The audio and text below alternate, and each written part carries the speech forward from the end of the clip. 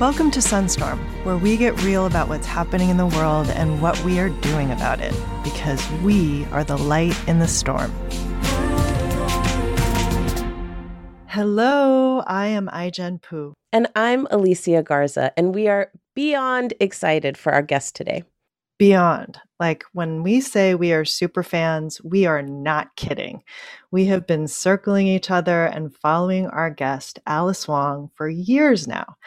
Alice is a visionary in disability advocacy, the founder of Disability Visibility Project, the editor of 2 anthologies featuring disabled voices, and her memoir, Year of the Tiger, coming out in 2022, and we can't wait. Alice, the warmest Sunstorm welcome to you. Hello, my ray of sunshine. Yay!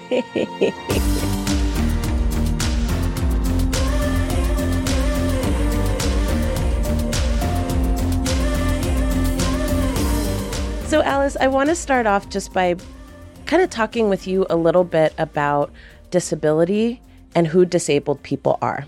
And one of the things I think makes your work not just essential, but critical and powerful is that you challenge beliefs about what disability is and what it ain't, and who disabled people are. And over the years, I'm just wondering, have you had to challenge your own beliefs about disability, even though you identify as disabled?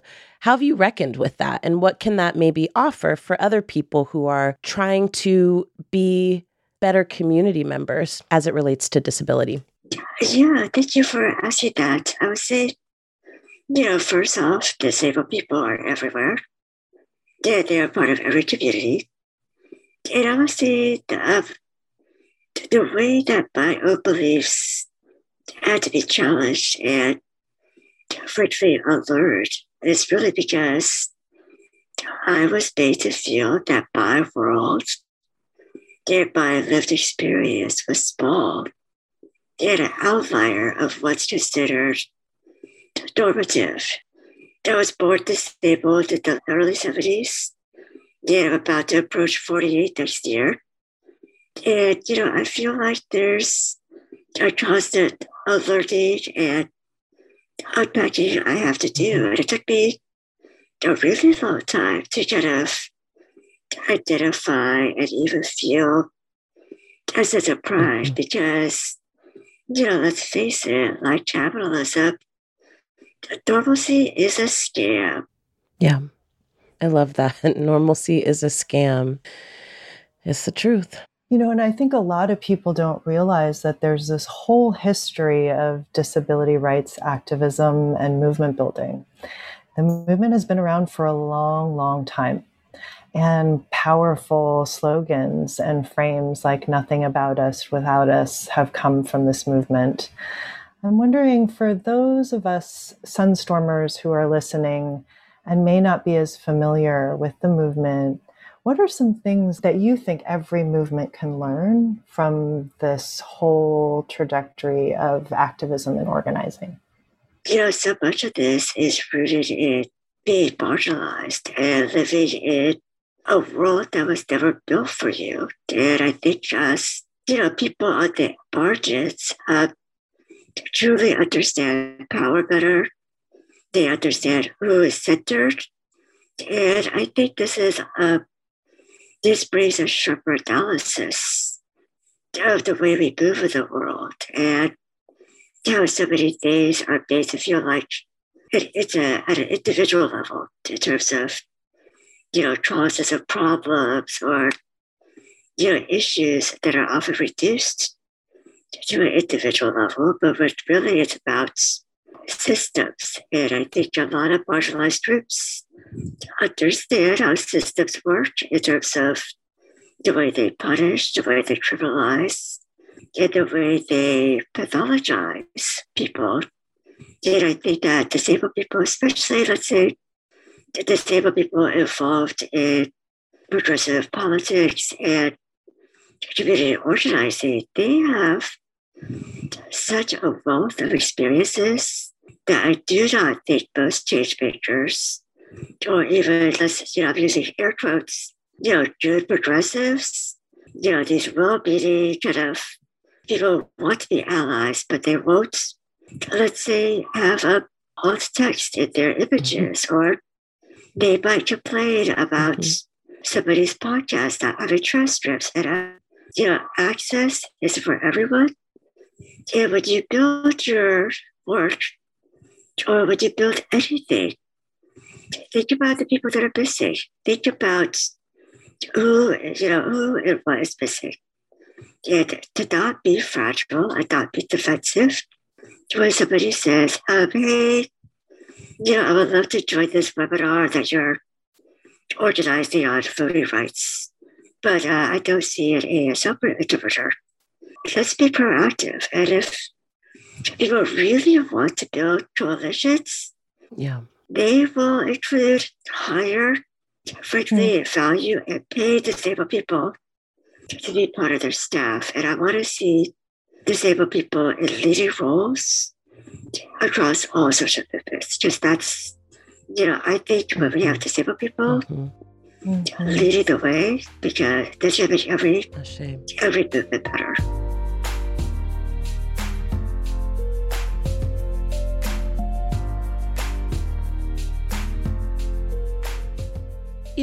I was reading our background notes on you, Alice, and there was something that you said that I found very profound. You talked about how being an activist was not a choice for you, but it was an act of survival. You've also talked about the ways in which you've struggled, right, with being called an activist, right, because of the way that we talk about what activism looks like and what it's rooted in. So how did you go from that point to where you are now, which is advocating for others, creating space for others, and also working with others and organizing for systemic change? I really didn't have a choice as a young disabled child, because there just really wasn't any support or recognition of what I needed or wanted. I didn't even felt like I had permission to say no. Here I am, almost 48 years later, having gone through this pandemic, and I'm still fighting really hard just to survive. Just this past pandemic, we've seen so many groups, including disabled and older folks, as disproportionately impacted. So many of us are at higher risk for getting the virus, or at higher risk for dying from the virus. I was pretty outspoken last year, telling my own story as somebody who uses a ventilator about my fears, because in times of crisis, our society really shows who is disposable. And, hospitals, some of them they had triage protocols. There were, care allocation, where, they were going to decide patients who deserve care, those who didn't, those who were going to be deprioritized for care.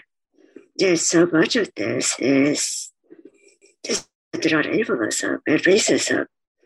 And the fact that eugenic ideas, like the idea that some bodies, some lived experiences, some abilities are much more valued than others. Eugenics is very much alive today. And I think this is something I wish more people understood. 2020 was a shit year, right? And I thought, okay, 2021, we're going to get through this together. But, again, I was really forced in a position to survive and also create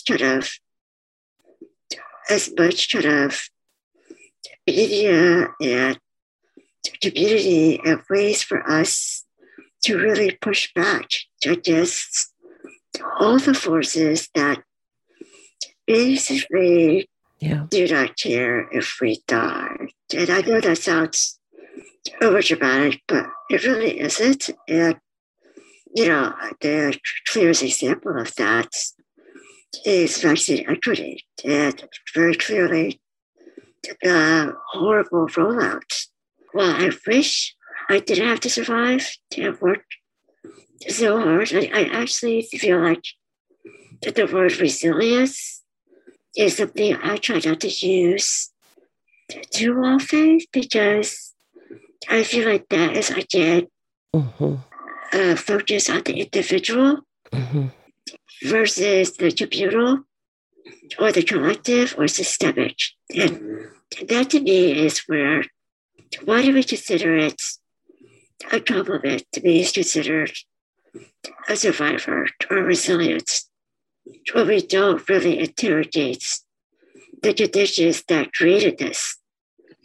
Anybody who struggles, whether you're an activist or a movement maker, we deserve rest. We deserve all the flowers while we're still alive. We deserve luxuries, big and small. They don't have to be material, but we deserve it all. And I think Beautiful. we sometimes feel like there's another aspect of activism, or maybe just a perception of activism that there's some sort of weird purity that, like, if you are a real activist, if you're down with the people, you have to suffer, or that you have to, sacrifice. You have to put your literal body on the line, or, that you have to live in poverty. And I feel like those things really keep a lot of people out. I want to say that community organizers really kind of open up and try to meet people where they are. I think that's the only way to build coalitions. It really is the way to build cross-movement solidarity. I want to talk a little bit about solidarity. Alicia and I have been in the domestic workers movement for a long time, and this is another group that has been treated as disposable, and a place in our economy and in our society where you can see very clearly that there is a hierarchy, right? A hierarchy of human value. And one thing that I learned early on is that people with disabilities have also been excluded in our law and policy, right? In all of our systems, but specifically in the same minimum wage laws that domestic workers were excluded from. And that it is perfectly legal to pay a person with disabilities less than minimum wage for working. And that is absolutely unacceptable. And there's so much potential there. If we start to recognize all the ways in which different communities have been disenfranchised through exclusion, and if we were to all come together, like you have talked about and catalyzed in your hashtag, I think that we would have the power to change so much. And one of the things that's been so inspiring to me in this moment is to see worker rights groups, domestic workers, home care workers, unions join together with disability advocates and older adults and family caregivers to fight for a care infrastructure that actually supports dignity, independence, and quality of life for everyone. I want to talk for a minute about this piece of the Biden jobs plan that specifically invests in home and community-based services for people with disabilities and older people. Can you talk to us a little bit about why that has been a rallying cry for the disability community for such a long time? Well, I feel like there have been decades of, centuries of people who have been segregated and institutionalized. And if we really want to care about, collective liberation, our freedom is tied up with your freedom. And that, institutions, to be honest, long-term care facilities, nursing homes are, forms of incarceration. And, I see a lot of potential in terms of so many people that are abolitionists who are also disabled as well. And I think that's terribly exciting to see. But also, I think there's policy priority where by saying care work is infrastructure, it really is a statement of how important and how interconnected we are. For reaching a window where there is a real potential to make the entire ecosystem better for everyone. For a long time, I think still even now, disabled people still has to be included. And, just to be a little bit salty with you both, I see a lot of conversations, panels, and, conferences about long-term care or caregiving that tend to be centered on providers and advocates and family members and politicians and policy experts. But it's still actually rare to see a range of actual users of long-term care, both people living in the community and institutional settings. And, there's something also about events that tend to silo disabled people at conferences where it's about disability rights or accessibility. But really, we have such rich knowledge and wisdom about policies and the way these do and do not work because we're enmeshed in these systems. And, that is something that just as a gentle calling to people to really be mindful of that. And I'm also just, the bar is so low to say we deserve to be included.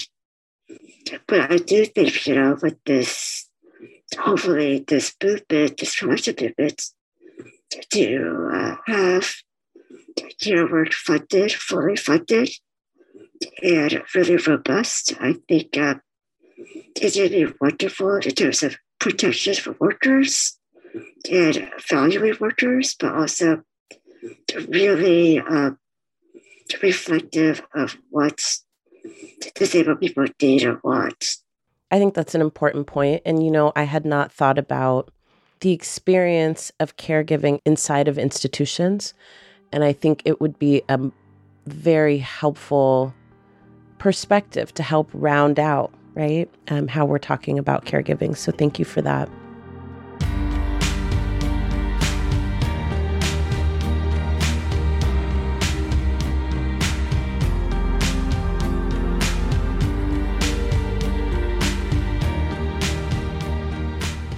I do have a question for you. Just following on this kind of continuum of care and caregiving and COVID. We've talked about going back to normal, right? And I know in our conversation today, we do have to be mindful of language because words mean things and words set precedent, they set tone. And so we've been using these words talking about this pandemic where we're talking about going back to normal when things were not actually normal before and they were not good before. And then we've also been talking about where we're headed. And there were a lot of things in an uncertain terrain that did not go well. We saw the best of each other and we saw the worst of each other. And it was all on display in this last year and a half in ways that I actually think were really important for the country. My question for you, Alice, is in this moment that has been so indelibly shaped by COVID-19, what can we learn about care? And what would you say about what we can bring forward from this moment about care that really we need to keep doing? And what are some of the things that this moment is giving us an opportunity to just say, hey, we're not doing this like this anymore. We deserve better. We've got to be better for each other, for the world, and for our communities.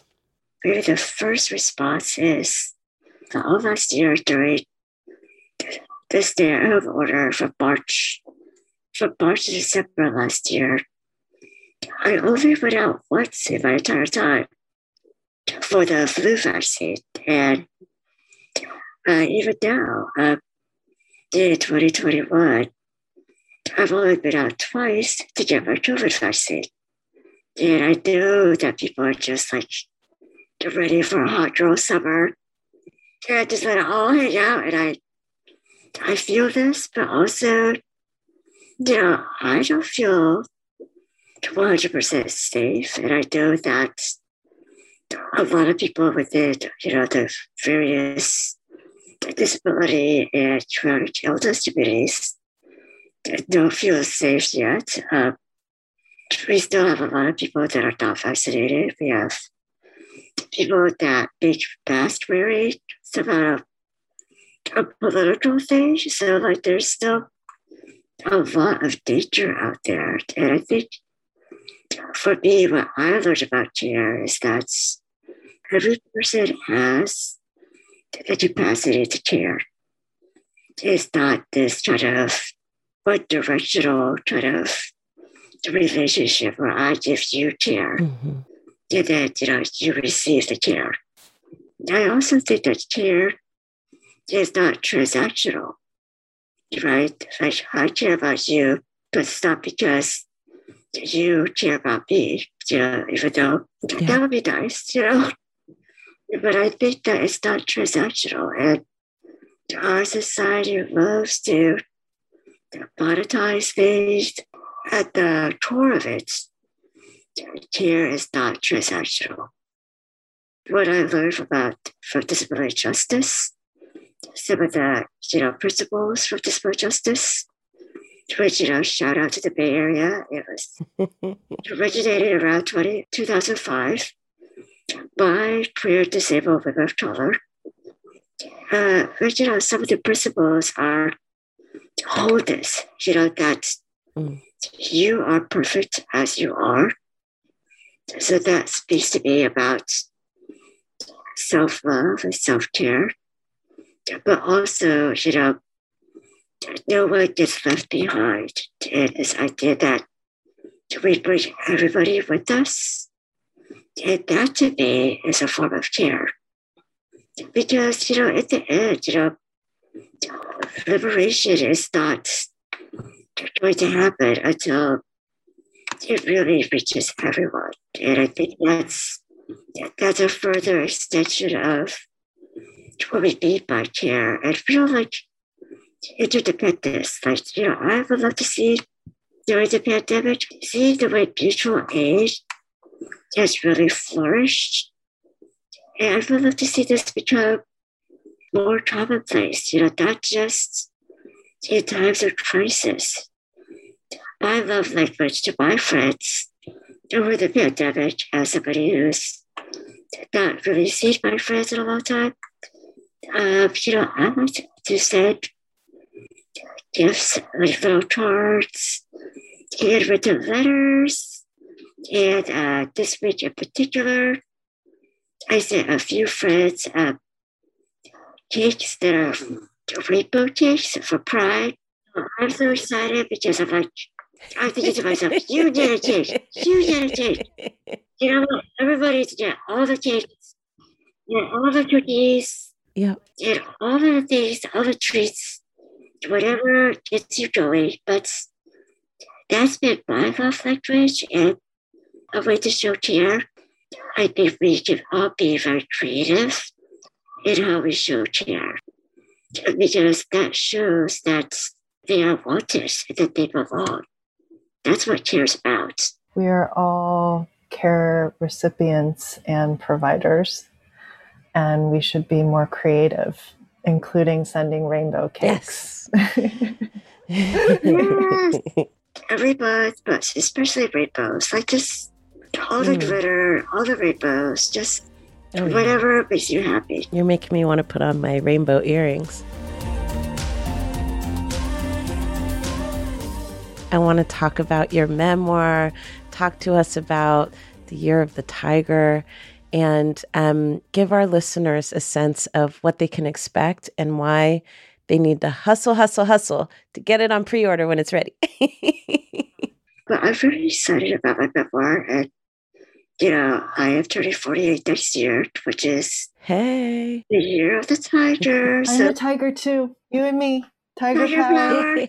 Oh, I'm so excited. This is wonderful. But I'm really excited about this memoir because I want it to be fun.